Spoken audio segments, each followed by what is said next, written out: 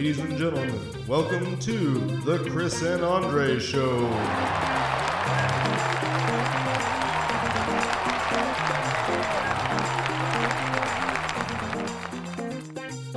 Well, hello, everybody, and welcome to the Chris and Andre Show. This is episode 15. Good morning, everybody in the podcast world. Good morning. I know, right? If you're hearing, Hearing, what? Your video froze. You're like looking out the window. Oh, My hit. weird. Because you're fine. I'm seeing you just fine. Oh, there we go. Okay, let's cut that part out. So one thing you guys will notice is that my internet is perfect today. Andre's internet, maybe not so much. Yeah, now I'm having problems. So anyway, thank you guys for joining us. It's been a pretty fun start of the week for me. Why is that, Andre? Because I didn't sleep at all last night. I literally got 2 hours of sleep. You said it was a fun start to the week. Today's Wednesday. Yeah, that's what I'm talking about. It's like I missed a whole day's worth of sleep. It's really awful. I'm sorry. Yeah. You know, I was struggling with that same thing. My doctor prescribed some medicine called gabapentin. Right.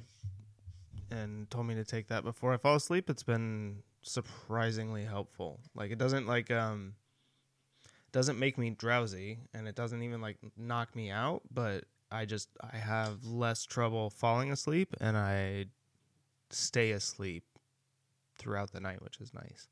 Oh, that's good. Yeah, I think once things go back to normal, my sleep will probably and hopefully get a lot better. So yeah, we'll stress does crazy things to you, you know. Yeah, the weird part is the way I guess I handle stress. It's not very external, so I probably don't know if I'm stressed. I'm probably stressed. See, and you and I are exactly alike in that regard, where we, I think, internalize so many, you know, of our like things that we're processing, right? And I think especially things that don't necessarily make sense to us, where we're kind of like on one side being like, well, you know, like just remain calm, like this isn't that big a deal, you're stuck at home. Yeah, but I mean, like even you and I, like we work from home anyways, right? Like right. It's the big difference is like you don't have that opportunity to see as many of the people that you may have, you know, spent time with outside of your home. But you know, it's interesting, you know, the fact that, but I think being a parent, there's another element to it, right? Because you're kind of also very concerned just about like, well, okay, what is this ultimately going to mean in terms of, you know, like how do we come out of this and what do things look like going forward, right? Like what is the future in a world of pandemics, you know, look like for our kids? Yeah, you're right. Yeah, all that stuff's probably in my head at some level, and I just haven't really needed to deal with it. So I guess, yeah, that's where I'm at. That stuff will keep you up at night. I mean, I think that's exactly what I was dealing with, you know, and it's just a lot of difficulty kind of processing that stuff. And so when I was laying down trying to fall asleep, you know, that's when my brain was like, all right, let's spend some time and think about this. And I'm like, no, I don't want to think about that. I just want to go to sleep. So yeah. Yeah. It's interesting. Cooking.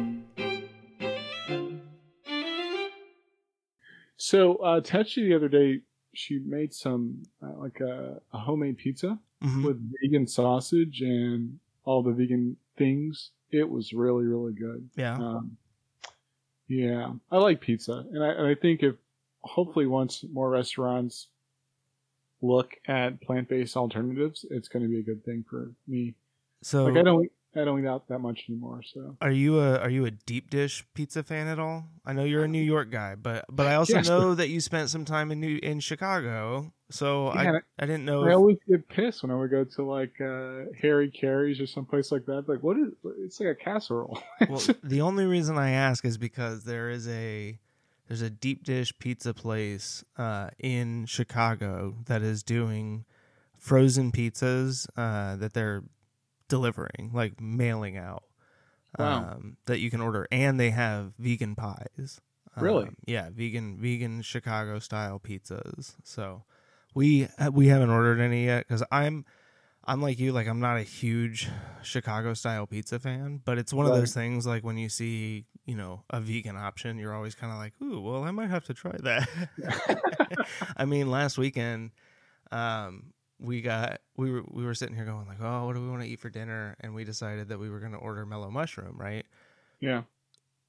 And we were like, because we always joke, you know, well, okay, if we order now, it'll be here in about 3 weeks when they get around to actually making it. Because I love that place. I love their food. The service is always, like, the people are very nice, but God, they're so high. They just cannot move faster than a snail's pace, apparently. But so we sat there and we were like, well, if we're going to order, we might as well go ahead and order 2 pizzas. So we got 2 large vegan pies and just sat there and ate leftovers for lunch and dinner for, you know, like a week straight, which is fantastic. Like we ate every last piece of pizza. So it ended up working out, but you know. Yeah, I have mixed feelings about mellow as well. Yeah. I think we've covered some of that in the past. Yeah. I just have such mixed feelings. So I made it was not, I mean, I'll tell you, it was not even close to an authentic Philly cheesesteak last night. The only prepared seitan that we could find at Sprouts was like a Chipotle flavored one, which wasn't bad. Right. But the seitan strips were like, they were more like fajita steak, you know, chunks.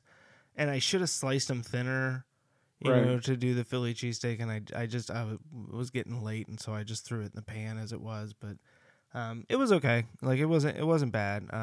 You know, I really just want to get some plain seitan and be able to do that again. But yeah. I don't know if you have had this issue, but I can't find flour anywhere. So the wheat gluten flour, the only place to buy it really is Whole Foods. Well, but I'm talking about any flour in general at the grocery store. Oh no, because we have like probably 15 pounds of flour for some reason in my house. Oh, okay. So you're part of the problem. No, I'm just kidding. So this is prior to, right. And yeah, but as far as wheat gluten goes, the only place you can really find it is like Whole Foods, and Lowe's Foods has like a smaller package. To your point about the seitan, I haven't really made any mixtures lately because like we talked about before, cooking at home is getting kind of stale. Mm-hmm.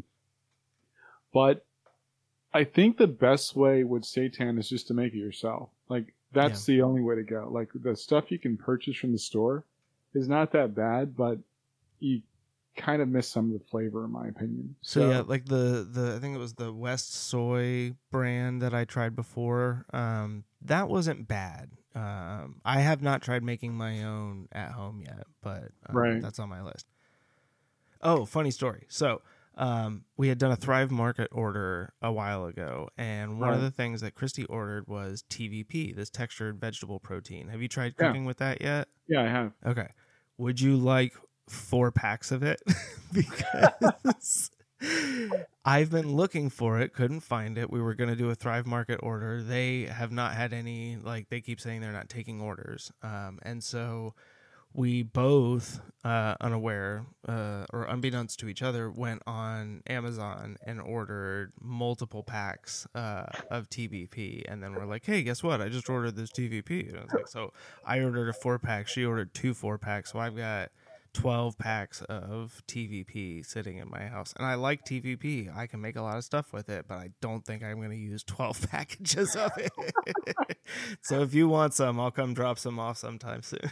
Yeah, that sounds dope, man. Yeah, I'm a big fan of the plant-based. Like, there's a lot of things you can do plant-based. We've been eating a lot of mushrooms lately. And I really, really enjoy mushrooms. Yeah, I can't. I've never been a mushroom guy. I can cook them for other people, but I just, unless it's like cream of mushroom soup that was in something, like I could just never get into mushrooms. It's a texture and a taste. And people are like, oh, they don't taste like anything. I'm like, well, then they sure should do on my pizza. Like I taste it every time. I sit there and pick that shit out. Those slimy little bastards. There were some dishes I wasn't really a fan of, but we've been substituting mushrooms in a lot of Peruvian dishes, and it's really good. So Nice. again, goes back to flavor profile and blah blah blah. What seasonings are you using? Blah blah blah. But yeah, Yeah, and I think that's the funny thing about plant-based cooking is I think you actually end up with more flavor. You know, Right. like because and like I get to some degree because I always when I was eating meat, like I appreciated like a nice simple ribeye with just some salt and pepper and butter. You know, like it didn't have to be super complex. The flavor of the meat was, something that I was, that's something that you were looking for in the dish, right? And obviously, like Right. that component isn't in, plant-based meals. But I think you ultimately end up with a more flavorful dish, like a dish with more complex flavors, because you don't have that thing that you're just kind of like, oh well, I'm just gonna slap this on the plate and like that's my meal, And that sounds really like, I don't know, derogatory towards meat eaters. I don't mean that in a bad way. It's not that like plant-based cooking is more complicated or better, or anything, but. I'll leave it at that Well- before I offend some more people. that's right.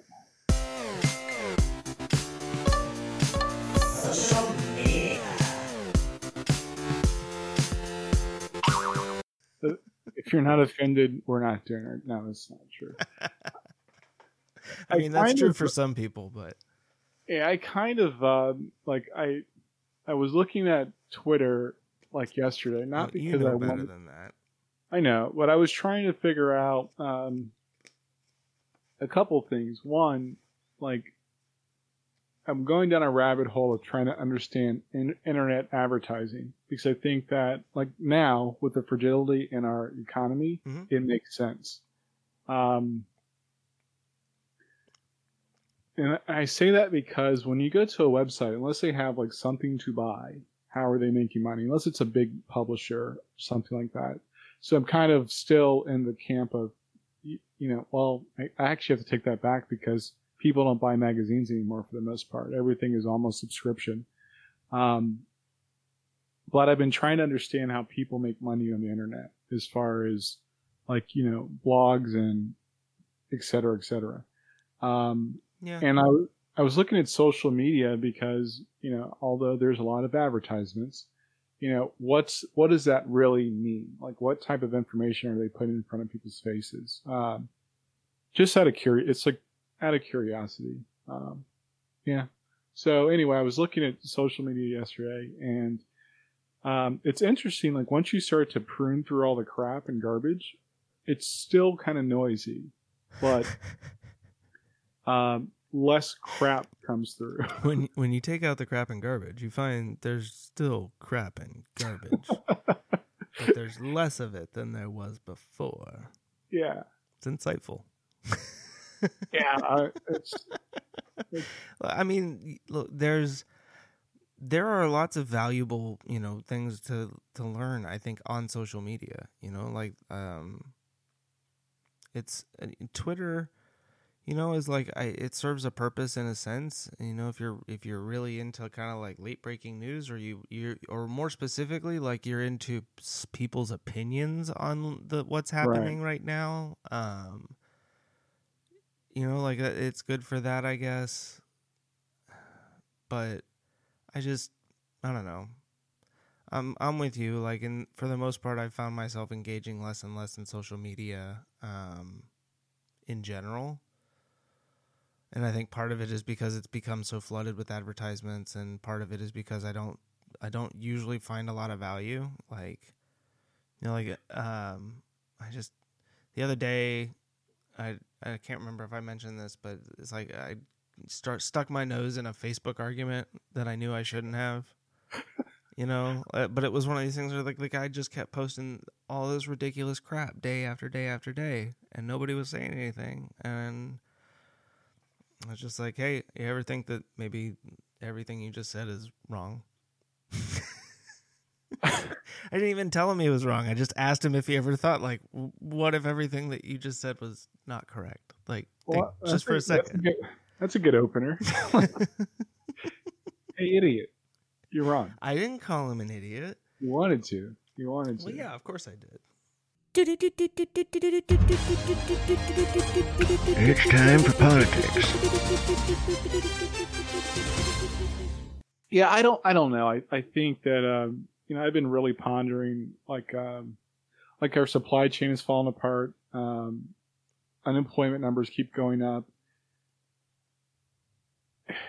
My gut's telling me that it's going to take 18 to 24 months for the economy to kind of rebound. We're going to see a cycle of jobs that are replaced with lower salaries. So I'm just kind of like I'm trying to figure out in my head, what does this look like in the big picture? I just don't really see like there's no rosy outcome. Like one of my biggest fears in 08 and 09 was that if companies figured out how to get the same output with less people, they wouldn't change. I think that's exactly what you're going to see with especially companies that put people on furlough. Right. You know, that where they're going to come back and very shortly thereafter, some of those people aren't going to be there anymore, and they'll pitch it or spin it as a cost saving move, or well, because of the virus and everything that happened, we have to make some adjustments in order to, maintain profitability, right? Yeah. Because that's, again, like for those corporations, that's what it boils down to. It's not about taking care of the people. They don't feel any sort of, real responsibility. Or at least I think there are very few organizations out there, that feel that way. And so, yeah, like I hope, like you said, right, not only do people have a long memory, but I hope that people continue to pay attention to what happens after things start to reopen, Right. Like I think, pay attention to what companies are doing and the changes that they make right afterwards, because there's going to be a lot of people who are going to think, oh, people aren't paying attention anymore. We can lay off half our workforce now, right? Because we brought them back and all of that. But I think you're absolutely right. I mean, 18 to 24 months in terms of a recovery period, I think is probably pretty accurate, because, what's going to happen when they do start to reopen things and you have all these people who have been furloughed who go back to work, and all of a sudden they owe 2-3 months worth of rent or mortgage payments or bills, and those companies aren't going to do anything for them at that point. I mean, most of them, right? They're going to turn off their power. They're going to foreclose. They're going to evict them, because there won't be any protections in place at that point. There's hardly any in place at this point. There are people that are getting evicted right now because they are out of work because of the virus, and it's like, it's just, I just, if you're a property manager or a homeowner who's renting out to people, like, why are you going to go and evict people right now? Yeah, I was, I've always kind of felt that people that invest heavily in real estate, typically they're pretty cash heavy. So it wouldn't surprise me if they could, forgive rents or whatever that for some type of term. But, just the inevitable greed is a problem. And I think our economy is going to suffer. And I'm a capitalist, and I hate to say it, but I just feel like,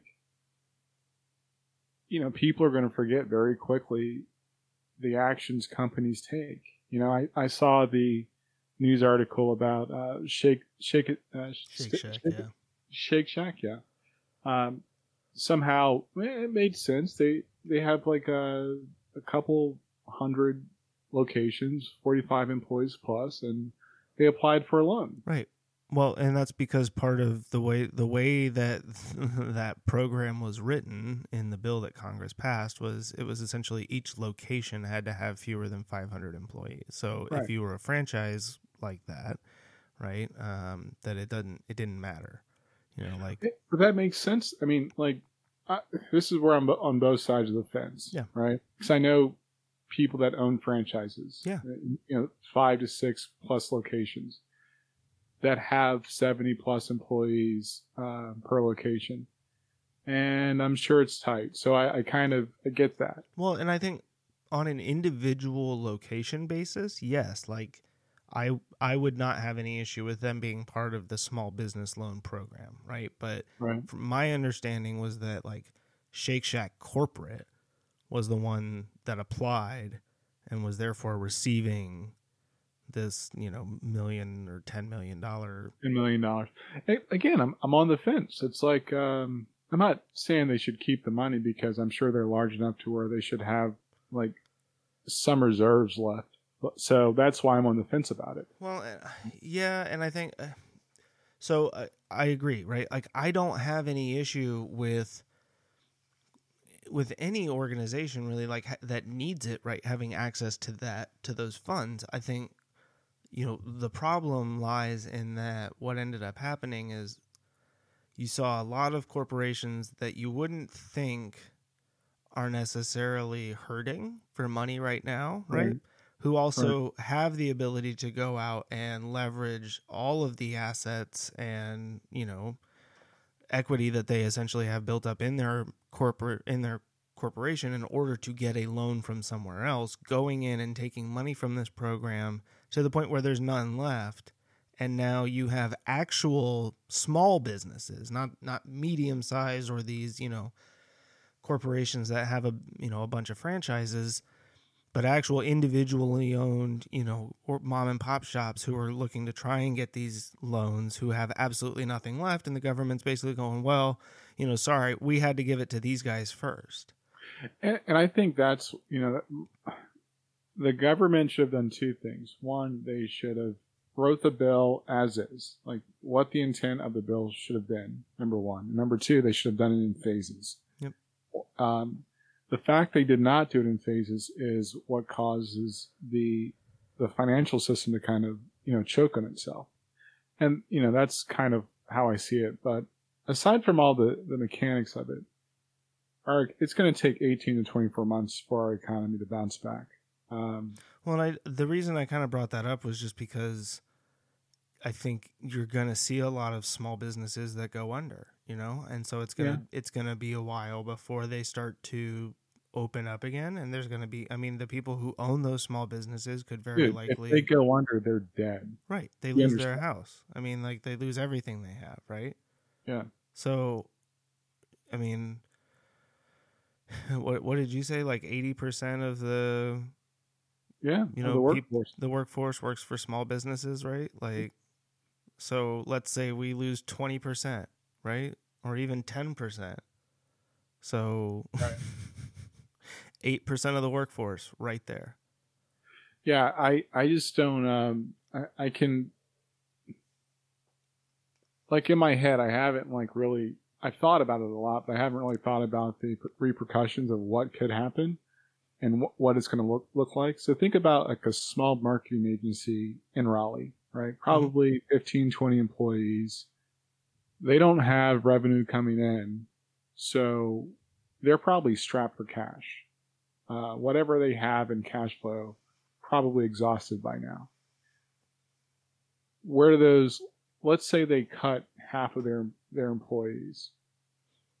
Well, guess what? They still don't have revenue coming in because that's kind of a symbiotic relationship. Yeah.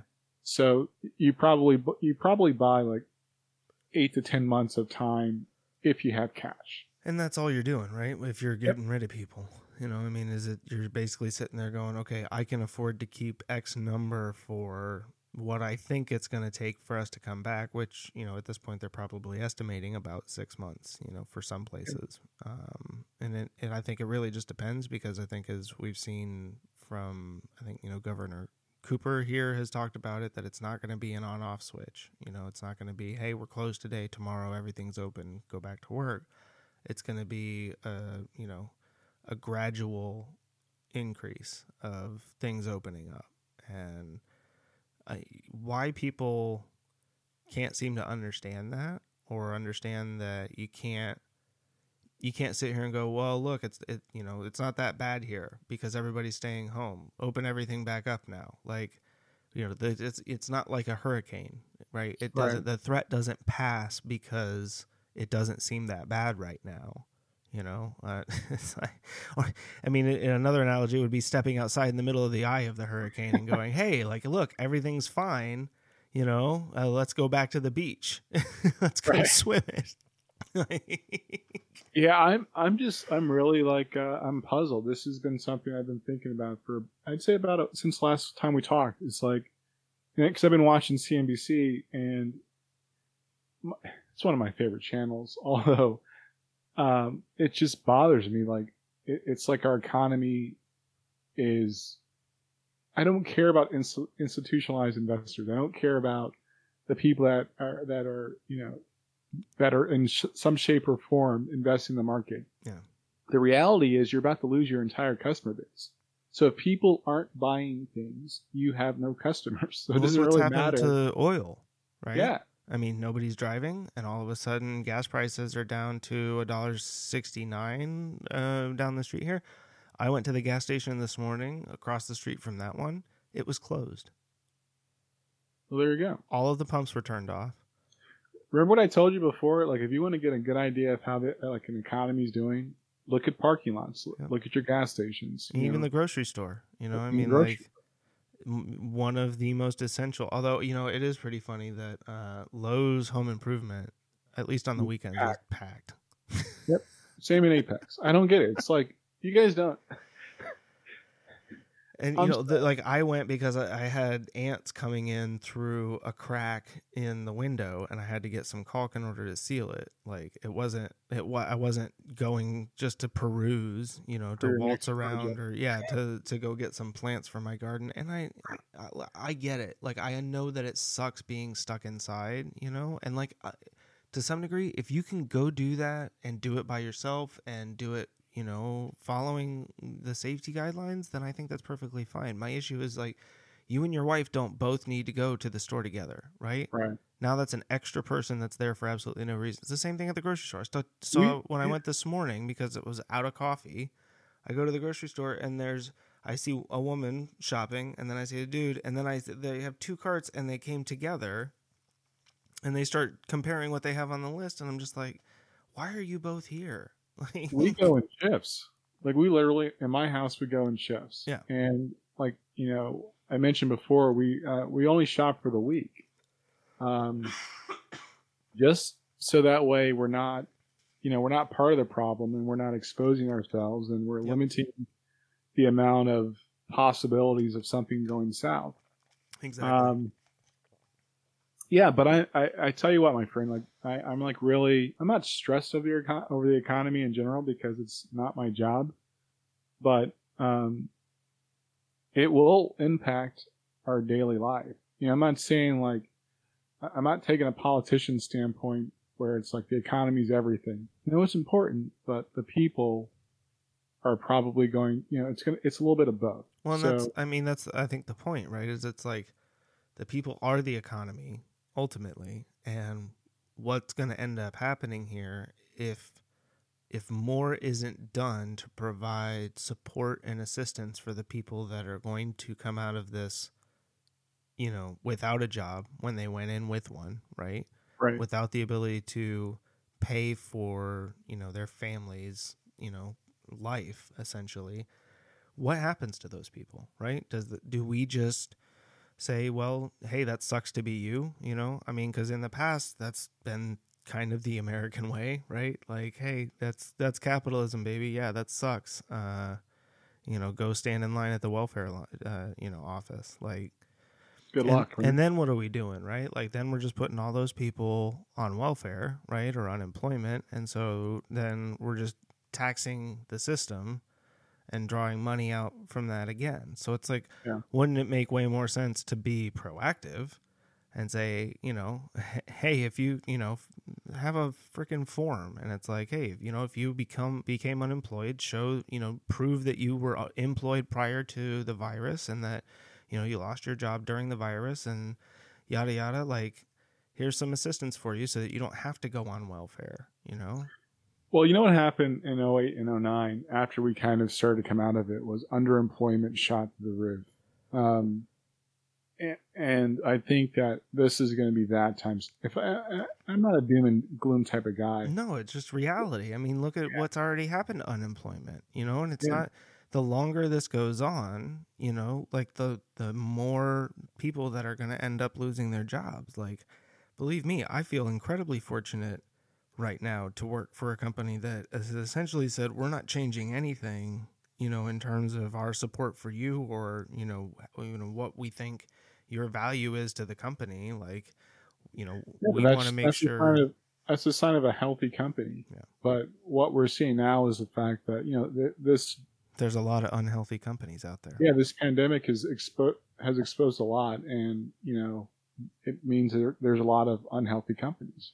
Well, and so, you know, it's interesting if what we talked about or what I talked about ends up happening where, you know, once this is done and the furloughed employees come back, but then there's massive layoffs.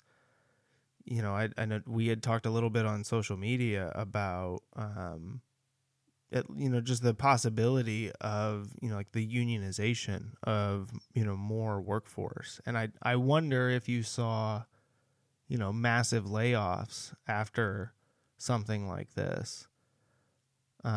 If that's something that would drive people even more or motivate, you know, more people in the workforce to be part of, you know, to unionize and say like, hey, that's really messed up, man. Like, if you're going to get rid of them, we're all walking out too, kind of thing. But so let's dive in. Let's talk about some like hard politics. I mean, most people work for small to medium-sized companies. There's not the environment in the United States for it to be heavy unionized. So I know in this area, the average small business makes about, like, you're doing good if you break $1 million a year in sales or revenue. Mm-hmm. And if you think about it, if you're making let's say you're making let's just do easy math, $1 million in revenue, and you're able to, you know, have like 10 to 13% free cash flow. And that's assuming you do some reinvestments into your company. Yeah. Well, that's not a lot of money. It's just, you can't create this union mentality and think a business is going to survive. I had somebody tell me one time, because I was actually considering like doing a food truck. Mm-hmm. And it was going to cost, like, give or take, on the low end, $70,000, the high end, like $1.25. And they gave me some good advice. You're gonna bust your butt for 7 days a week and make $60,000 a year. And I was like, yeah, that's a good point, you know. And that's like you're, you know, provided a decent year, right. Like, and you're able to get, you know, just a good layout, right? Right. I mean, I think, you know, the food truck business works if you have a brick and mortar restaurant that you're supporting with it, because then you can leverage the food truck to go out and attract new customers, right? Like, you can go to areas where they're not familiar with you and be like, oh yeah, this is where we are. But yeah, I mean, like, if you're a standalone food truck, like, yeah, it's not, you know, maybe if you were in San Francisco, but then like you'd pay for parking and that would make you go right. So my point of that is, like, at some point it's not even like beneficial to be in business for yourself. So that's why I never pursue that idea. I'm like, even my projections say like probably 3 to 4 years, I'm barely cracking 6 figures in take home. Yeah. And that's like with minimal cash flow. At the time I was going to open up a restaurant, and it was Peruvian based. A freaking oven, the right oven I needed to do the rotisserie chicken, mm-hmm. from Peru, even used, was $62,000. Yeah. And that's excluding the lease. And with restaurants, it's all about location. So all the sites I looked at, I'm looking at like $7,000 to $8,000 a month, and just a lease. And then when you think about the equipment outlay, it's like, yeah, and I won't even break 10% free cash flow. So if we squeeze companies to where it's no longer beneficial for cash flow or to see yourself getting ahead, close it, sell it, call it a day. Yeah, and I think, it's not. I think it's not so much that. I think even in small businesses, though, you do see, in some cases, right, what it boils down to is whether or not the small business is treating their employees properly. Right. Right. If you're taking care of your employees, then you don't really have any threat or worry of unionization because there's no need. Right. Ultimately, if they feel like they have, the ability to voice their concerns or voice their opinions, and that there's somebody that listens to them, and there's a solution. Yeah, like that's the best route to go, And I think, but what it boils down to is when companies, right, and people within organizations get greedy, and they start.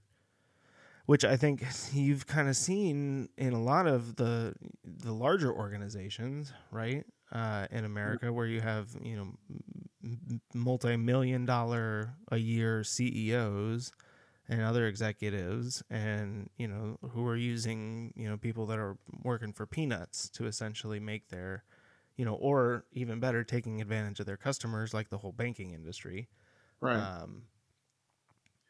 Yeah, I don't think politicians are ready for that argument. A lot of them come from private industry. They come from the private sector. A good majority of them are attorneys. So it's like they're not going to cut off their nose to spite their face. But they smell the poop on the floor. So it's like, why are you pretending? So I don't think unions are going to be the solve. I think that I don't know. It's easy for me to say close up doors and just call it a day. Or did you grow too fast? Or why don't you have enough cash to at least lessen the impact of this pandemic? There's a lot of things that have been there's been a lot of things that have been exposed, and some companies should fail. Hopefully, things rebound though. That's going to be the hard part. So, sorry, go ahead. I don't have an answer for it, but it's just something I've been pondering. Sports. So did you see that the XFL has closed up shop already? Yeah. Which is, I think, unfortunate. It looks, at least to this point, that they are not going to, they have no plans to restart. They've essentially just gone like, well, that sucks. Well, they already paid all the contracts. It's just like they weren't big enough to. Well, right. They hadn't been around they hadn't been around long enough to be established and have really made any money, right? I mean, they invested all of the money up front in order to get things started, with the hope that advertising and everything else would come around. But it's I was hopeful that, and I think you and I talked about it, that there would be a push from the XFL, for some changes in the NFL, but obviously that won't be much of a factor now. But speaking of the NFL, did you see that Gronkowski signed with the Tampa Bay Buccaneers? No, I did not. Wow. So dude retires because he's tired of getting hit in the head and had too many concussions. And the moment Brady gets traded, he's like, oh, I could go play again. I got one more season. Yeah, as long as I don't have to play for Bill Belichick, I'll be fine. Yeah, I mean, I don't know. I saw that Von Miller got COVID-19, which kind of sucked. Yeah. I don't know what's going to happen with sports. It's like this. I mean, the crazy solution that baseball was trying to come up with, where they're like, we'll move everybody to Arizona and they'll just live in isolation, like in a biodome, and they'll play with no fans for an entire season. And, It's like, yeah, I don't think you're going to get a bunch of grown men that get paid millions of dollars a year to go live in Arizona for 4 months without seeing anybody. Like, no family, no, like, was it one of the guys like just had a kid like this month? And it's like, you're going to leave for 4 months and not see that kid? Like, it's like being in the Navy. I saw somebody was interviewing a basketball player, and they're like, hey, if I'm being honest, we could play with no fans. A lot of us started playing on the playground with no fans. So that's interesting. And I know that the owners of the teams are probably trying to recoup and keep their investment, but I don't feel sorry for them. Ultimately, the issue is, right, with any of those sports, like it's really not about the fans. It's the fact that you have players coming in contact with each other, and then they come in contact with other players in other locations. And so it's just the potential for the transmission of disease, not to mention all of the additional personnel that are associated with the teams, the coaches and the trainers and, all of those people. Like there is a minimum number of people that are required to do that, and it's more than 10. Like there's 10 basketball players on the court at one time, right? Like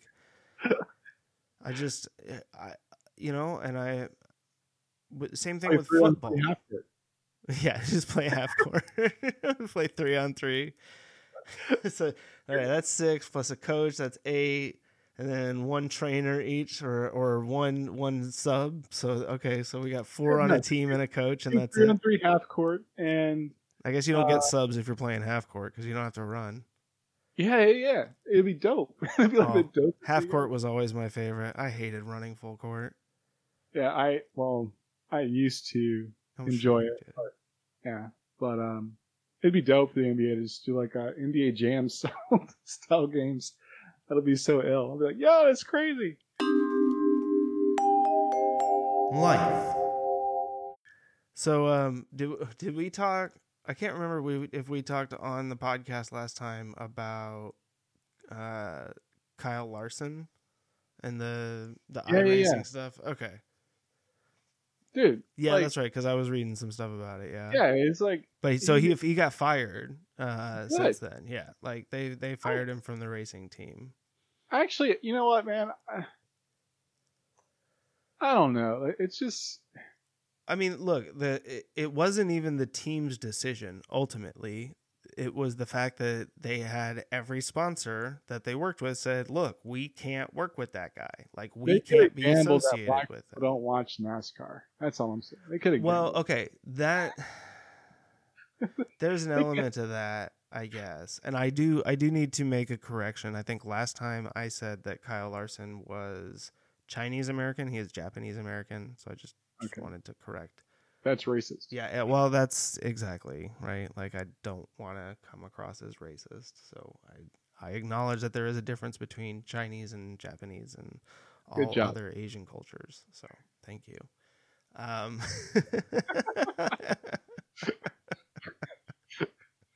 But yeah, I think we talked about it. Like, it was too...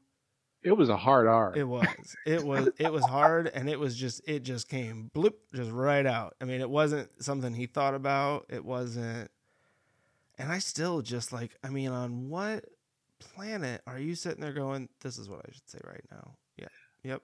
I don't know, man. It's like when I'm not trying to soften the impact of that word on people, but it's a form of profanity, in my opinion. It's like, okay. It is, but I think, and look, I mean, honestly, I think there are other words that he could have said that might have ended up having the same result without having necessarily the same impact that it did. Right. You know? And don't get me wrong. Don't get it twisted. I'm not defending the guy. It's just like, yo, if I'm being real though. I mean, you're right. Like it is essentially a profane word, but I think, you know, like there's so much kind of stigma and history associated with that word. I got it. You're preaching to the choir. No, I mean, I know, like, obviously. Like, my point is, let dudes say that to my face, right? Like, right. let be somewhere in public and that slip out. That's a different conversation. Like, what's his name? who was the wide receiver for the Eagles, who was at that concert, and he said like he was gonna fight. Oh yeah. It's like, my man, come on, man. And then they brought him back. They re-signed him. I mean, I'm not trying to soften the impact of the N-word. And if I'm being honest, I hate even calling it the N-word. It's just like, yo, I bet you $20 you won't say that to my face. Like when was it? I saw I think it was like Jim Brown, somebody doing an interview with Jim Brown at one point, and like they were talking about the N-word, and he was like, comparing it to something else, and he was like, say it to me right now. And the guy's like, well, no. And he's like, no, just say it.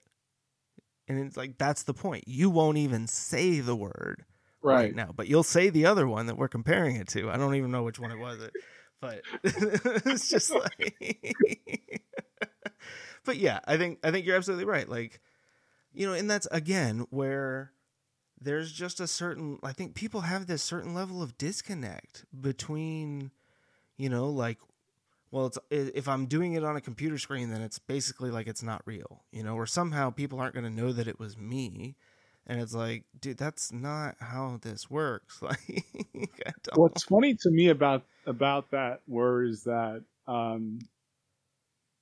it's probably the only derogatory term I've heard used to classify a group of people or a person that could get you killed. Like, yeah. There are other words that are, I mean, I think in a lot of ways are kind of considered as bad, but you're probably right, aren't as likely to get your beat to death. Like, yeah, you might catch the wrong end of the hand on that one. Especially if you're in the wrong place. Yeah. I mean, I've heard some pretty foul things said about Hispanics, Asian people. It's like, that's a pretty messed up thing to say, but you're probably not going to get beat up for that. I think, Tom Segura had a pretty funny part in one of his things talking about, like, black people walk across the streets. Well, but it was something about like how basically you can use like derogatory terms if it's essentially a white person, like whatever their culture is, as long as they're essentially a white person, like it doesn't matter what derogatory term you want to use to call them. But it's like, if they're not, don't even think about it. Yeah, I mean, I've never been into like I don't know, like honky and cracker and yeah, cracker. But cracker's not even that. It's not even a bad. That's just it. Like, those words are not even close to on the same level, right? Like honky is so funny to say. It is. It's just hilarious. Like if anybody ever called me a honky, I would be trying so hard not to laugh. Like, just for fear of getting my ass beat at that point, probably. Like, if I start laughing, this guy's probably gonna fucking kill me. But I will say words like like I had the incident at the place we used to work at. Yo, like it takes so much out of you for somebody to be racist, like intentionally racist towards you. Like it really, like it sapped a lot of just my composure. But that, I mean, dude, like any other day, and if I was younger, I probably would have beat the guy up, if I'm being honest. I just probably would have gave it to him. Like, that's what you want? All you need to do is say it. Like, yeah. But I'm older now. It's like, you're not even worth it. It won't even be fun, But it does. I mean, I get words hurt, but I think it's like, when somebody's intentionally saying some jacked up stuff to you, like, and that's where when people use that word, they're embracing that emotion of anger and disdain towards another person, and that's what gets people triggered. Yeah, it's like, okay, that's what you want, but that is said with the intent of getting under somebody's skin. Yeah, I want to get a reaction. Exactly. You're not saying that for your own edification. Like, right. You're doing that with the intention of trying to piss somebody off, right?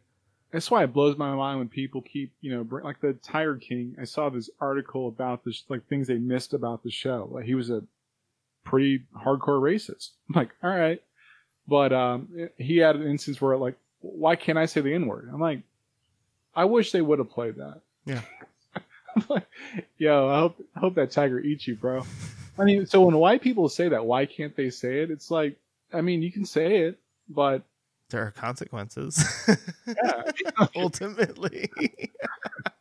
you can totally say it. Like, I'm not going to stop you from, doing that, but you just, I mean, I don't know. It's just, I'm a big boy, right? But I can tell you, like, when something hurt, when you get your feelings hurt about something, it causes you to do some really messed up things.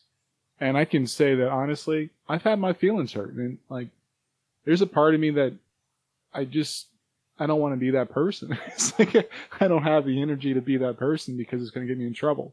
But I don't know. It is to all that naysayers out there. It is just a word, but the usage of that word is never typically found outside of black people in a friendly way.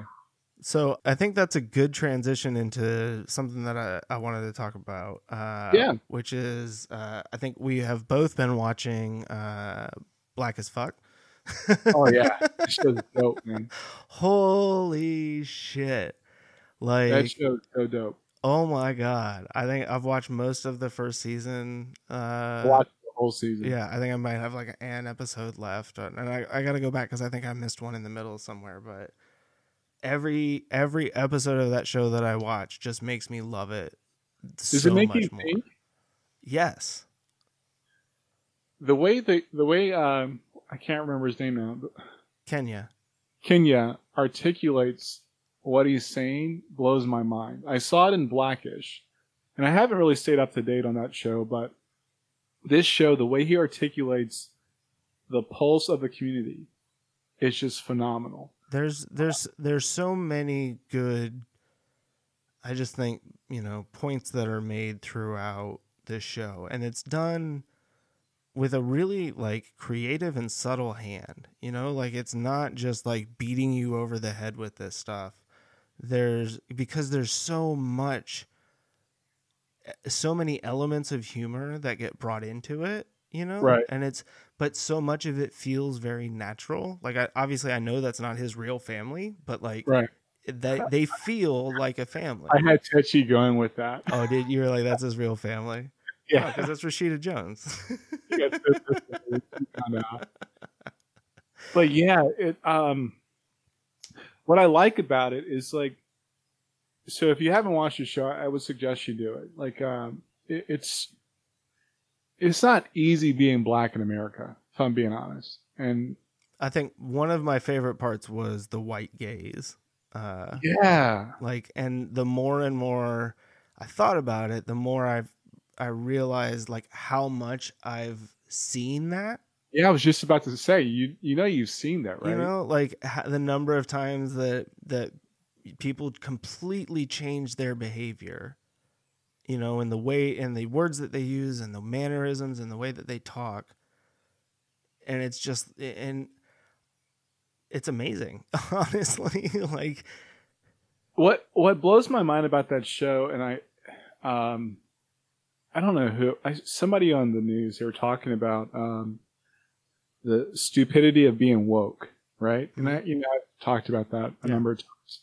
But it's like if white people or non-black people are watching it, they should not look at it as, oh, this is really happening, but yo, let me check myself on that. It's not about privilege. It's like, yo, how do you really treat people? Yeah.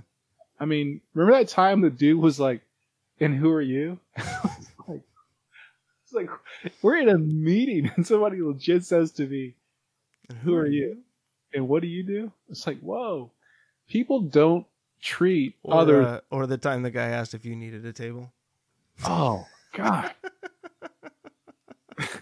I mean, that's, again, just like, I can't, all right, so let me tell people this. I wear glasses, but don't get fooled by the glasses. That's rule number one. Because they come off. But the reality is, the way I talk, the way I act, the way I, who I am comes from my culture. And it's not a bad thing. It's just, it is who I am.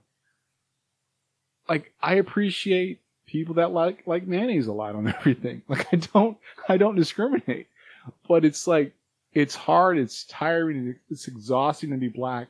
Like when Dew was talking about, I don't know if you saw the episode about the clothes, when he was like asking him, so why do you wear that? And, you know, this jumpsuit that cost $1,000. Yo, you know how much pressure it is to be black and go outside looking fresh all the time? Well, so that was one of the things, yeah, like that whole part where, you know, his daughter was talking about the history, right, of like, you know, basically plantation slave owners would dress up, you know, their quote unquote best slaves to take to church to show off to all the other quote unquote good Christian slave owners. And so that became, you know, that presentation, you know, equals acceptance became so ingrained in, you know, black culture in America. And I mean, it's something that like, I mean, up until that moment in that show that I never realized or understood, but then you look and it's like, it all kind of starts to make sense. Like all of that stuff adds up, you know? Yeah.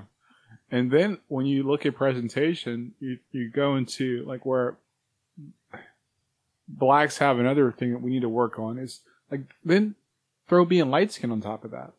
Like, he's like, yo, I already got to deal with white people. I got to deal with my own people giving me crap because I'm light skinned. It's like, that's not even dope. Yeah. Like put that somewhere else. I don't got time for that. Yeah.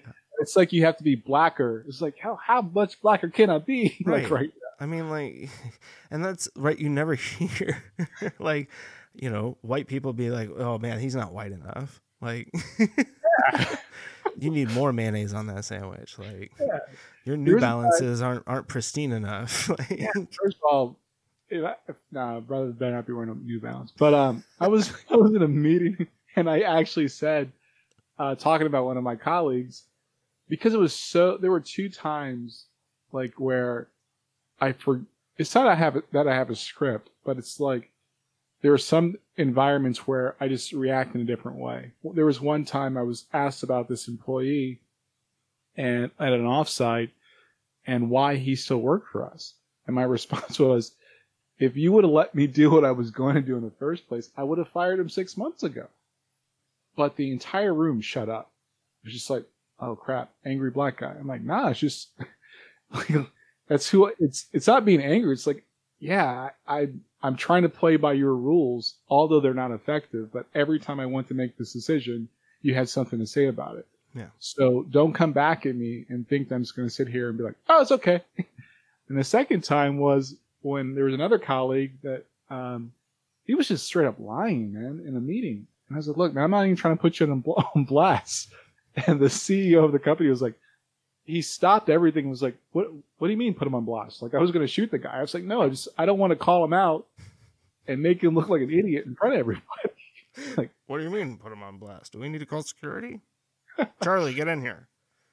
Yeah. So it's it's exhausting being black sometimes, man. It's exhausting. That show is very refreshing because it's like, it's so true.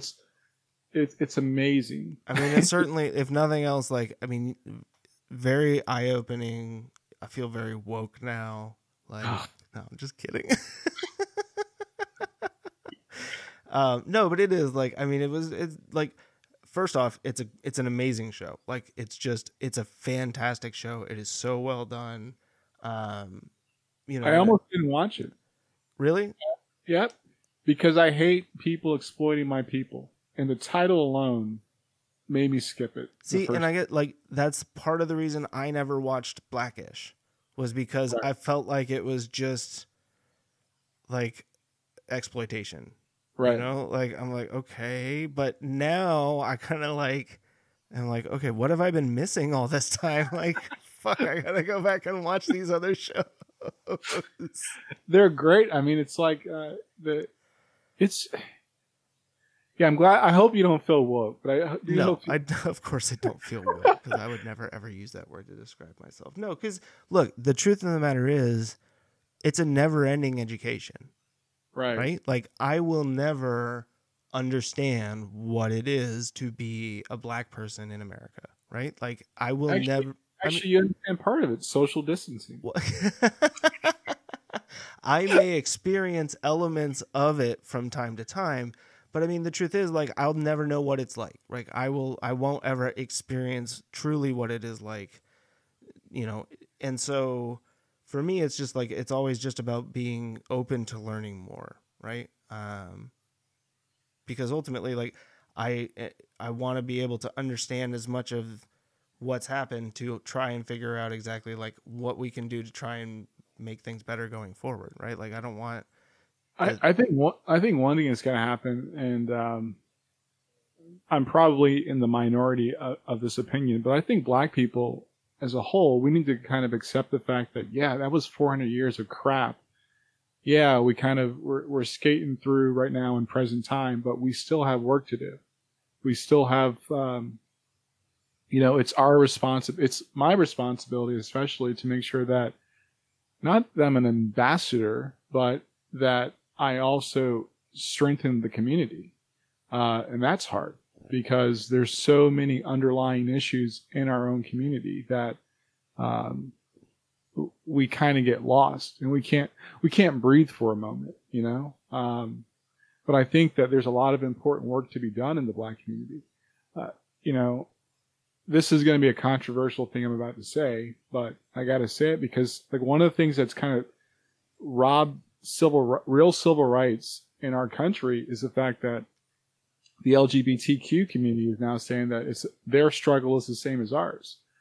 And I'll be the first one to say, that ain't really true. Yeah. Did you spend hundreds of years enslaved? Like, were you ripped out of your mother's arms and, sent off to work on a plantation somewhere, or put on a boat and sailed half across the world? Like, no, I'm sorry. Those things never happened to anybody in that group. Like, well, not anybody, obviously, but, not specifically for those reasons. Yes, like, the LGBTQ community has had its own struggles, right? Right. And like, but it's just like so many things where you don't have to put some other group down or place yourself on the same level of another group in order to justify, your right to existence, or your right to be recognized as a, or your right to rights, right? To, like, Right. to human rights. Like, ultimately that's what everybody, I think, wants, right? We just want, like, those basic human rights afforded to us, regardless of our color of skin or our sexual preference or, anything like that. Like, yeah. And I hope that, I really do hope that, the black community continues to, and I hate to say struggle, but to keep moving forward. And hopefully that happens, and hopefully I can impact it for, my small community that I'm involved in. But it's hard, bro. It pisses me off that people still see Jay-Z as just a rapper. It's like, oh, he's a billionaire, yeah. It pisses me off that, the only time you get shown any type of love, and I put that in air quotes, is when you're an athlete or an entertainer. But as soon as you're not giving the goods, nobody cares about you anymore. So that just pisses me off. Anyway, yeah, I mean, race is a big thing, bro. I'm not gonna lie. Like, I was talking to one of my brothers about this, and I was like, yo, what's funny? I don't agree with Ben Carson's politics, but he's a world-renowned neurosurgeon. Mm-hmm. And it's kind of funny that as a community of black people, we just kind of threw him out. Like, all right. Like, because of the politics. Yeah. Like, and I think that's kind of a double standard. It's like, yeah, I don't have, like, politically, I don't agree with everybody, but I do think that he should be an example of what blacks can do in this country outside of sports and entertainment. Absolutely. Screw his politics, don't really care. But, I mean, he's done something that a lot of people can't do. So that's something that kind of blew my mind. It's like, yo, we have people out there that are doing big things outside of those two realms.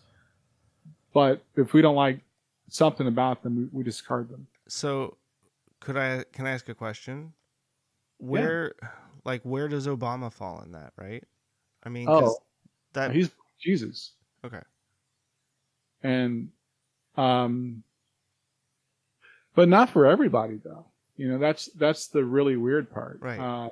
I mean, because it seemed to some extent that, Obama struggled to be accepted by... President Obama. Yeah, sorry. President Obama struggled to be accepted by parts of, that community. Yeah. I mean, because then you get the "you're not black enough" argument sometimes. Well, with a name like Barack Obama. Barack Hussein Obama. That's one of my favorite jokes from Parks and Rec. Huh? It's one of my favorite jokes from Parks and Rec. Oh, yeah? One of my favorite things is when Trevor Noah was talking about how when President Obama met... Nelson Mandela. Yes. Oh, my God. That is absolutely hilarious. Barack Hussein Obama. It drives Tetchy crazy. I keep practicing. I'm going to get it down. I'm going to get a great Mandela impersonation. But, I It's time for politics. I think, and the reason I keep stressing President Obama is because what pisses me off is that a lot of journalists, after President Bush was out of office, they still refer to him as President Bush. Mm-hmm. But not President Obama. It's just like, forget even when he was in office. I think it was just Obama, Yep. Thanks, Obama. I mean, he's still again, respect the office. You may not agree with the person 100% of the time. Yeah. It's a tough road. Yeah. But President Trump is an idiot, but I still call him President Trump. Yep. It's embarrassing to say, but he's still our president. But I think that, President Obama, I didn't agree with all of his politics, but I'm very grateful I got to be alive to see the first and only black president. Because there will never be another one after that. Yeah, he didn't burn it all. Have made damn well sure of it. I mean, it's I miss his candor. I miss his level-headedness.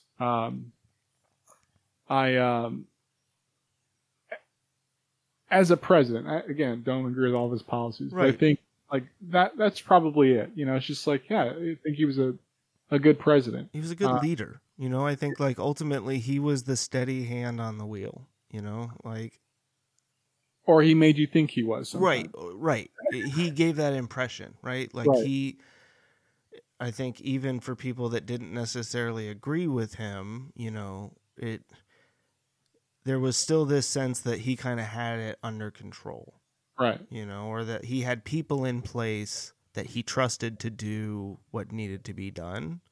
And I mean, I think that's a big part of what is missing right now, personally, I have no faith in anybody that is involved essentially with the current president's administration.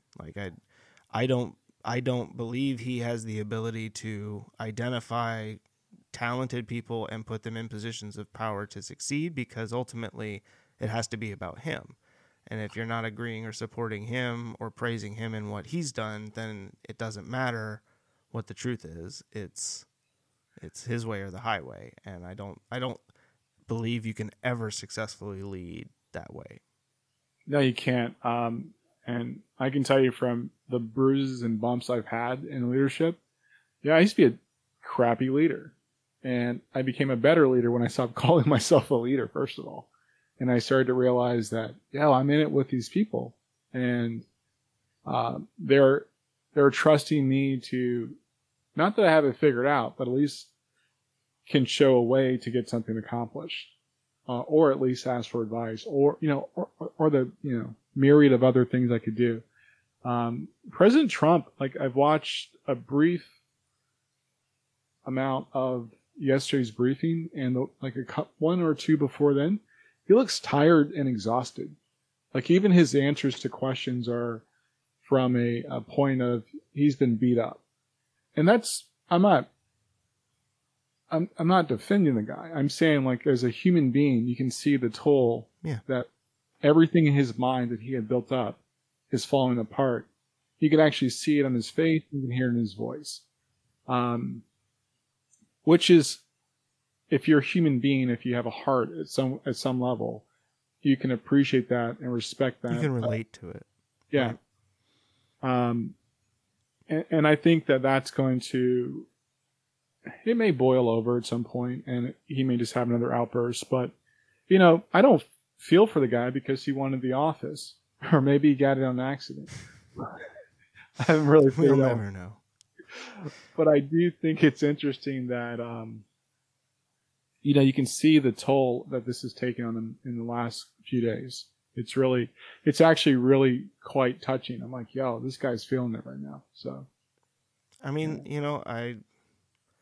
I certainly, I'm not thankful at all for, anything that's happened here with the coronavirus, but I think to some degree, like, it's about time, that like he felt the impact of what the rest of us are dealing with on a regular basis and not be so incredibly insulated. Because I think, to your point, right? Like, true leadership exists when you understand that it's not you against everybody that's on your team, right? Or against the people that you're leading. right. And it's not, you are in no way or shape, like, really above them, right? Like, it's a team effort. You're in it with these people. And I don't think that that's ever been the way that he looks at, that President Trump looks at his position. It's, I am essentially above everybody because I'm the president. There is nobody else above me, right? Like, in America, I'm the equivalent of God. And so I'm just going to do whatever I want. And, oh man, people are getting sick. That really sucks. I know that's not going to happen to me, right? Right. Yeah, it's I've for my own sanity, I've stopped trying to figure out or read the guy because that's it's painful. Because Well, and I think ultimately, he has a pretty good poker face. Like, I think that's part of actually it's fallen apart, dude. well, it's starting to, but I think historically, like, he's had a pretty good poker face. And I think he's the type of dude that if you like catch him in a conversation, he's going to try to dance around your words all the time and give you a half answer. And That's nobody the art of the deal. I mean, it's literally the only way that he exists. He doesn't do anything that isn't him trying to negotiate or, get some advantage. Like, every single conversation is an opportunity for him to get a leg up on somebody. Yeah, it's yeah, you're right. He does have a good poker face, but I can tell you, and that's probably a good assessment of how he tries to deal with things. But I can tell you that his armor is falling apart, and it takes a lot for somebody that's so confident to like kind of start to show their weakness. Not that they're like, conceding their position.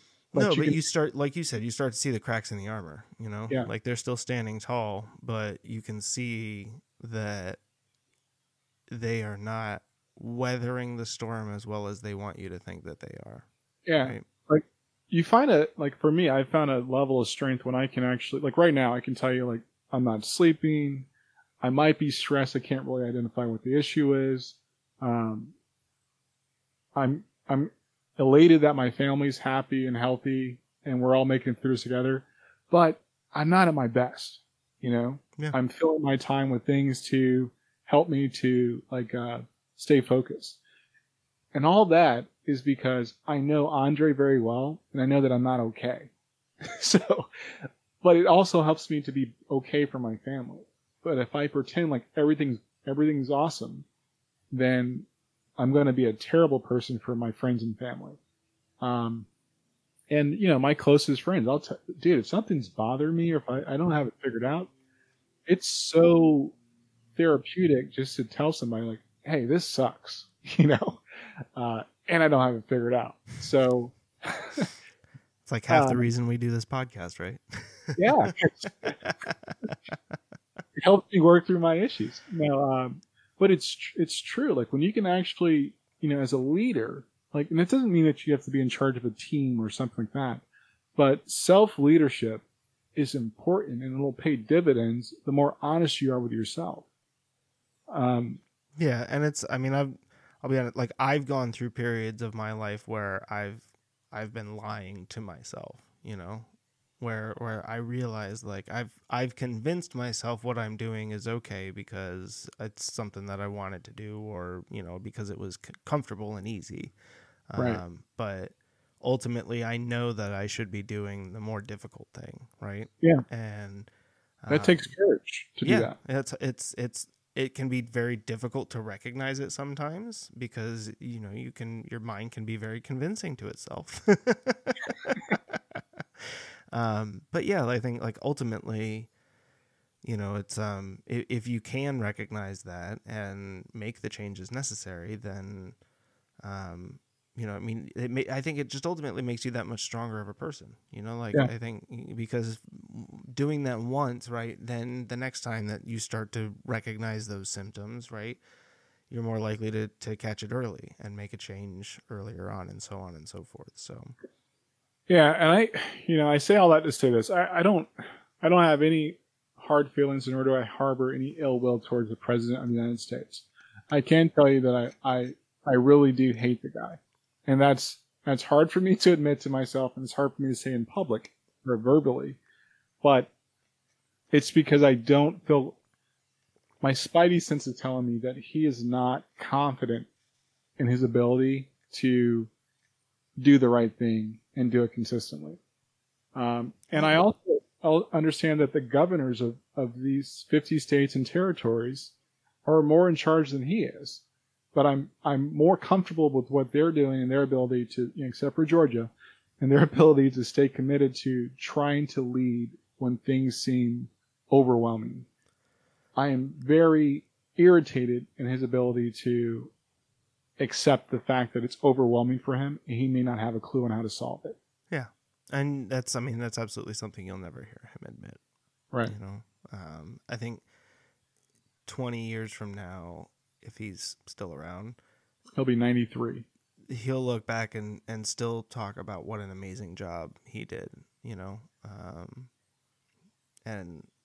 that's the problem when you deal with a narcissist, is that there is no amount of evidence, there is no amount of facts that you can provide to get them to change their mind, because ultimately they've already done the mental backflips in their head to convince themselves that they are the only person who knows what's right. They're the only person who knows the truth. The entire world is out to get them. And they, and that's got to be one of the most depressing ways to live your life. I can't even imagine going through life, like not having real connections with people ultimately because you can't see the value in anybody other than yourself. Life. My mother gave me some good advice when I was younger. I used to get in trouble a fair bit. Who, you? And, yeah, just a little bit. Do your kids know that? Oh, yeah, they do. I don't. It's not a secret. And I had gotten into a fight, and my mom found out about it. I won't tell you how. Well, let's just say that I needed her to help me to get home. So, and she goes, "You know what? One day somebody's going to whip your ass, and there's not going to be anything you can do about it."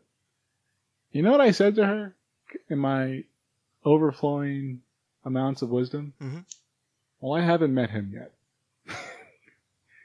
And I've been thinking about that stupid conversation for well over 20 years.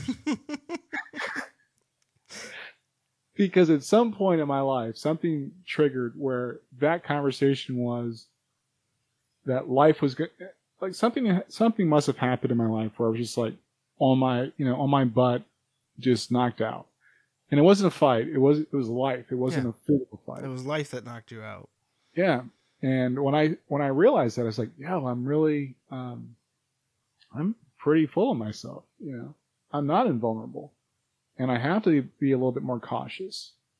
And 20 plus years later, if not 30 ish, I still think about that conversation. And like, you can't be too full of yourself, because when everything falls apart, what are you going to do? Something's going to get you. You don't know what it is, but you don't want to be so full of yourself that you can't recognize it. And you can't, then you're immobilized because of fear. You're immobilized because you did get beat. You're immobilized because it did hurt your feelings. And, so I really, Mom, if you're listening, thank you for that. It took a little bit, but it finally never sank met in. that guy though. See, and that was going to be my follow-up question was, so did you ever meet that guy? No, man. One, I retired. Fire on top and of two, I know karate.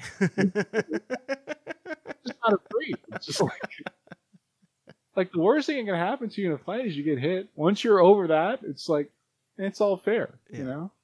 No, that's funny because that is a conversation that you and I had several times at the place that we used to work together, and it took a while, but that was something that finally stuck with me too. It's like, the worst thing that can happen in a conversation with somebody is that they're going to hit you. Like based on what you say to them, and so if you can go into the conversation kind of saying, all right, well, if that's the worst that can happen, then, you can just be honest with the person and tell them exactly what's going on. Yeah.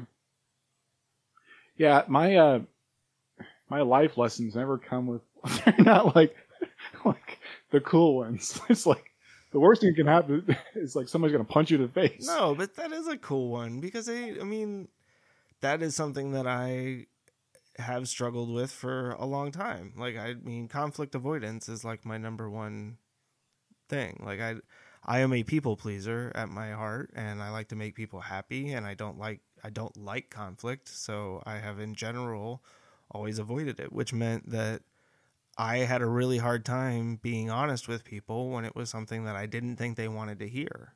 Right. And that got me in trouble a number of times.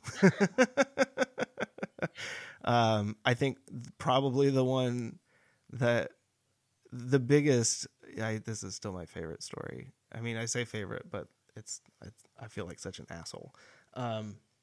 So when I was in college, I was going to NC State. I'd been there for, I think it was my fourth year. Yeah, I think so. I was expected to graduate, at the end of the spring semester. I knew about halfway through the spring semester that I wasn't going to have enough credits to graduate, but I was close enough that if I passed a couple of classes in the summer, like I could probably get by and get my degree. Right. And so I basically told my family, because with state, they said, well, you can walk in the spring if you're going to finish up your degree in the summer anyways, because they didn't want to make you wait until the fall to walk, and they don't have a walking ceremony in the summer. And so I was like, okay, well, I'll walk in the spring and I'll finish up in the summer. And so my family came out, everybody came. I didn't tell anybody, by the way, ahead of time that was what was happening. They all just assumed I was done with school at the end of the spring semester. And so we go to the graduation ceremony. I walk. I get an empty diploma case, and everybody else goes to the back to get their diploma. And I walk up into the stands, and my mom was like, "Where's your diploma? Why didn't you get it?" And I was like, "I'll get it later. It's fine. Don't worry about it." And she was like, "Why wouldn't you want to go get your diploma?" And I was like, "No big deal. Let's get out of here." So yeah, then I never graduated. So you left. Let's get out of here. Let's not come back. Yeah, that was pretty much it. I went back to school. I that semester I had ended up, that was kind of the beginning of the end for me in college, because I'd started skipping so much class that I was failing classes that I basically never even showed up for. And so then my GPA got so low that I couldn't get out. But the good news is for me, I'm white, so I didn't have to get a college degree to get a good job. Hashtag white privilege. Yeah, it's got to be so hard, man. It's so hard being white.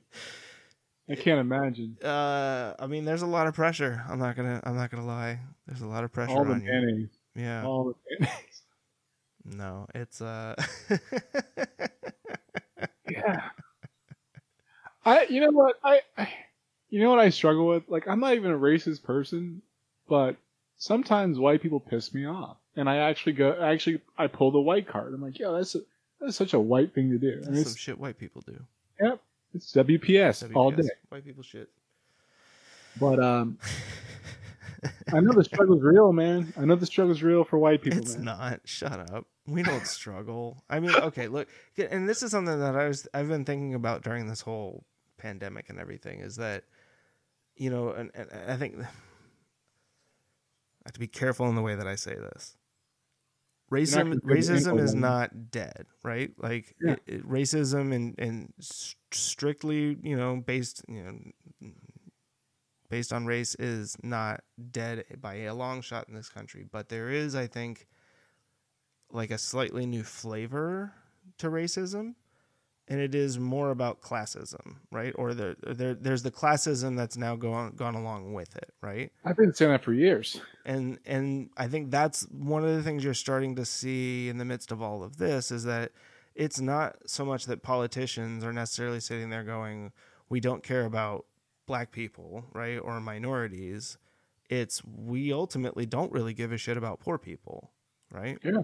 And I think part of it, right, is that, and I think we've talked about this, that over the years, the system was built in order to kind of prevent, right, or keep minorities in that lower income bracket. And now it's kind of an easy way to be racist without it being outright racist. You know, it's like, I can exclude the poor people and a bunch of minorities are included in that. And yeah, some white folks, but hey, they're poor white folks. So why do I care about them? The only way you're going to change that, it's not by socialism. It's revolution. It's okay, Bernie. Overthrow the proletariat.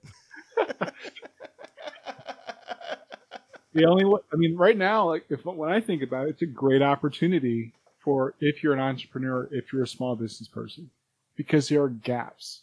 Like those gaps got to get filled.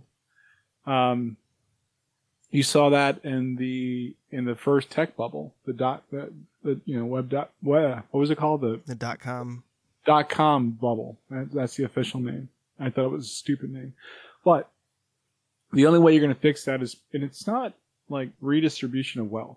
I think that is a shallow like Band-Aid. What you do is you change the system to where you literally make it self-sufficient. Right. And here's my example of that. We need to get a lot of PPE from overseas. Well, gee, why do we need to do that? Oh, because all the companies are over there. Well, when you shut down travel for the most part, or people aren't traveling, how will you get those supplies? Oh, you're completely sufficient on somebody else in this area. You thought that you were you always should have a contingency plan. You should always have a plan B. You should always be thinking of how can I be self-sufficient. When you take that to the black community, not saying that you exclude non-blacks from what you're doing, but you want to figure out a way to make sure that it doesn't fall apart in 20 years, whatever that may be, whether it's real estate, whether that's, banking, whether that's investments. And I think if non-white cultures did that more often, you can get rid of the bigger problem. Race is still an issue, yes. The wedge right now has nothing to do with the color of your skin. It's about how much money you have. Well, and the fact that we all continue to just kind of blindly contribute to that system. Yeah. And it's something that, I mean, I struggle with internally a lot of the times where I just kind of sit here and I'm like, man, like, this whole thing just doesn't really make sense. Like, there are so many parts of this that it's just like, that's not, people shouldn't be making money off of that, But, and I do get to some degree, like, I understand the value of capitalism in creating, great products, right? Ultimately, or great customer service, because, the ones who do that are the ones who are going to get the most business and are going to grow and survive, and the ones who don't are going to fall by the wayside. I think part of what we've run into now, right, is through acquisition and consolidation, right? We don't even have, in a lot of cases, true competition in certain sectors, right? So here's the $1 million question, my friend.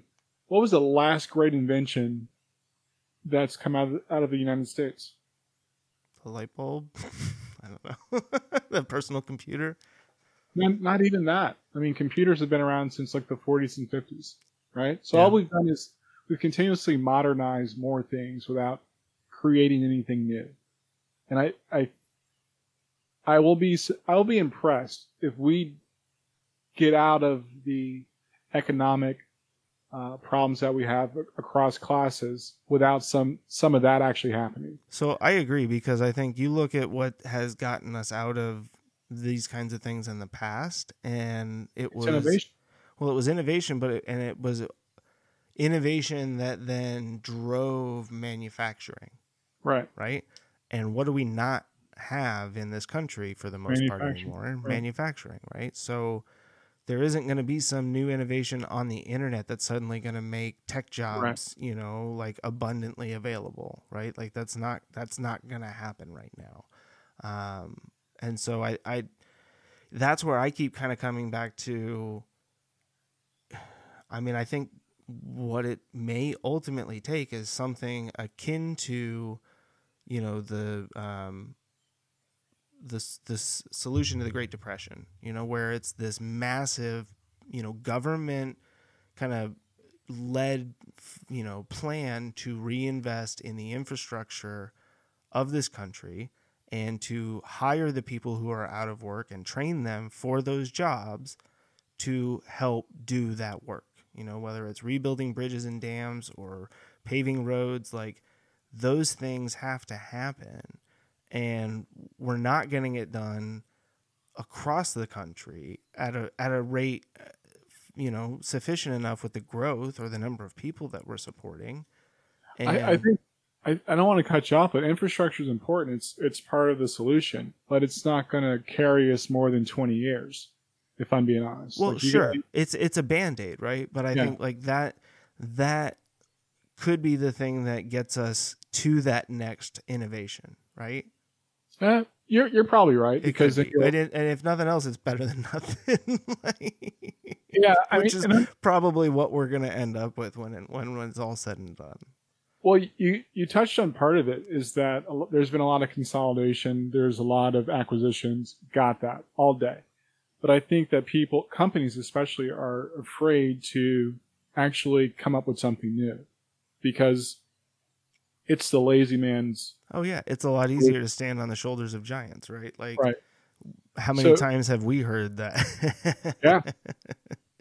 I will tell you this though. I think that there have been small shifts that are actually pushing probably some of the halting of acquisitions and all, you know, consolidations.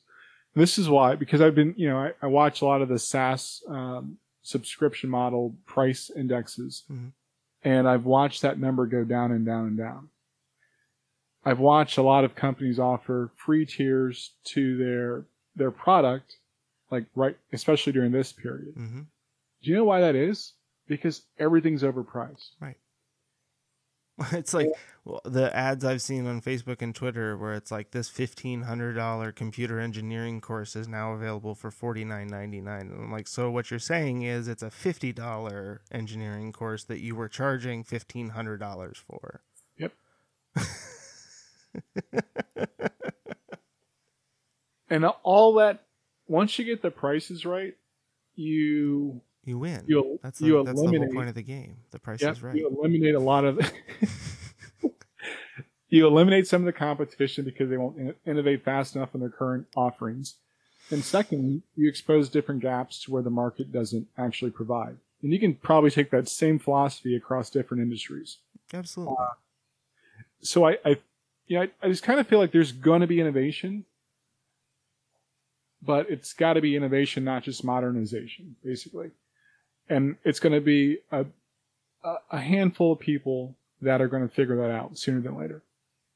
And I'm excited for that because, you know, Warren Buffett always makes money during times like this because while everybody else is panicking, he's looking for opportunities. Another guy that I really liked was Peter Lynch. Same thing. When people panic, look at, you know, what's in your house. What things are you still buying? Like when you buy stocks, it's like, for example, when I build houses, well, you build houses, you know, when people are going to typically put a new roof on their house, you know, when people are going to, you know, buy stuff to put siding in their house. you probably can't afford to buy, like 3M or a company like that, but who do they use? Who do they buy paint from? Who do they buy whatever? Raw materials, yeah. Raw materials. So it's the same philosophy. And I think that for the people that figure it out during this time, like some did in 08 and 09, it's going to be awesome. But for everybody else, it's going to suck. And I think that culturally, black people should take advantage of it, or pretty much non-whites, if I'm being honest. White people are they're going to be okay. Because the struggle's real. Nobody needs to worry about white people. No, I don't mean that in a negative way. No, I know. Neither do I. I'm just saying, like, yeah, in general, white people don't need help. Like, we're fine. Like, we don't need attention, right? It's not a all lives matter kind of deal right now. We haven't reached that point yet, folks. Can we all just agree to that? Like, we are not at an all lives matter point yet. But I think it's a good opportunity for non-whites to figure that out, especially for black people. You know, if you're an engineer, if you're a neurosurgeon or a doctor, figure out things that you can do in your community to, like, a neurosurgeon is a doctor, but figure out things you can do to fill those gaps in. That's where economies of scale come into play. Korea has never invented a damn thing. All they've built their economy off of is making things better. You know? And same with Japan.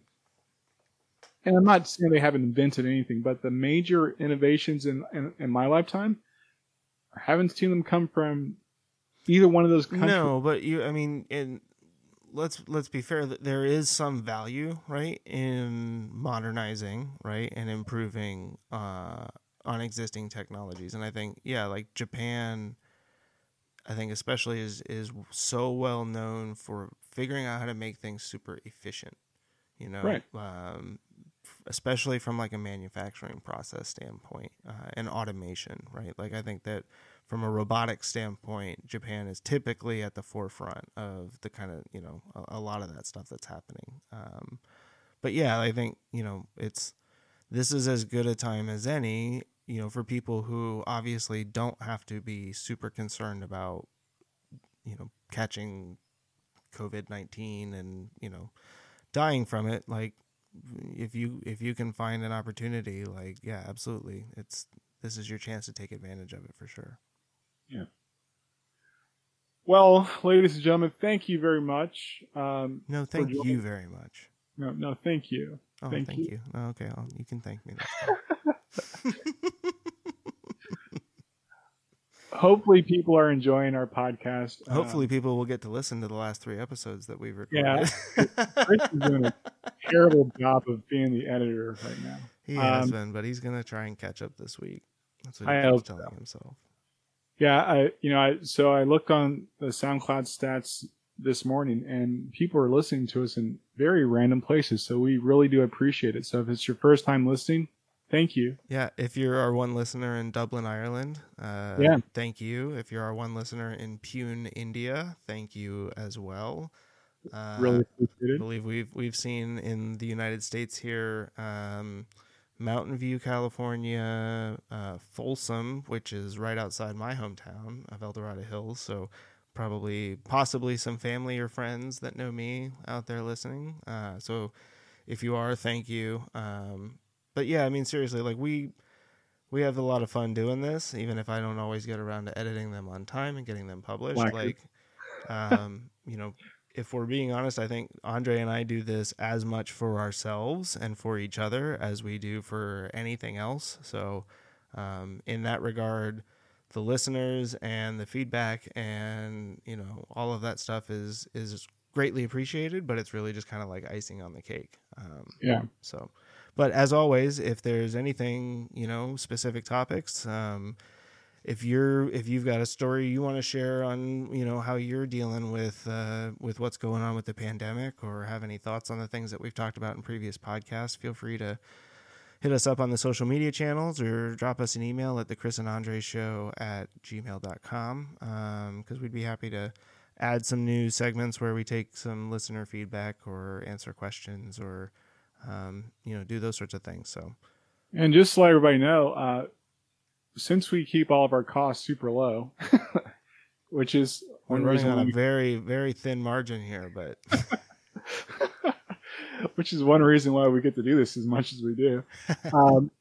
We're working on the home of the Chris and Andre show, and we'll be hopefully able to announce that at the end of our next podcast. when the page loads, just remember to scroll past the 35 ads that load at the top to get to the content at the bottom. Because we have to pay for stuff. Yeah. And please be sure to click on all the links in any blog post that we post. They are affiliate links. We will get paid for it. No, I'm just kidding. Like, obviously, Andre and I have talked a lot about advertising online and all that fun stuff. So we are hopefully not going to put any ads up on our website. Yeah, and if we do, we will tread lightly. Yeah.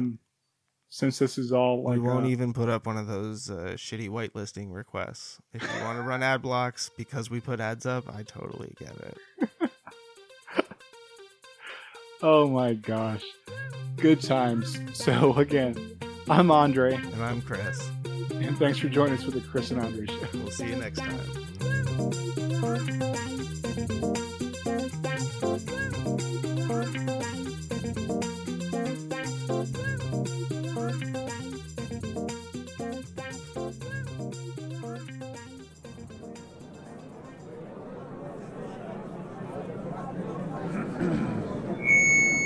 If RoboCop and a Transformer had a baby, what would they call it?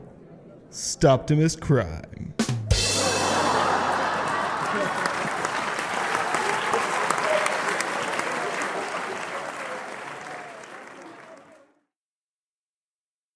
Yeah, woo!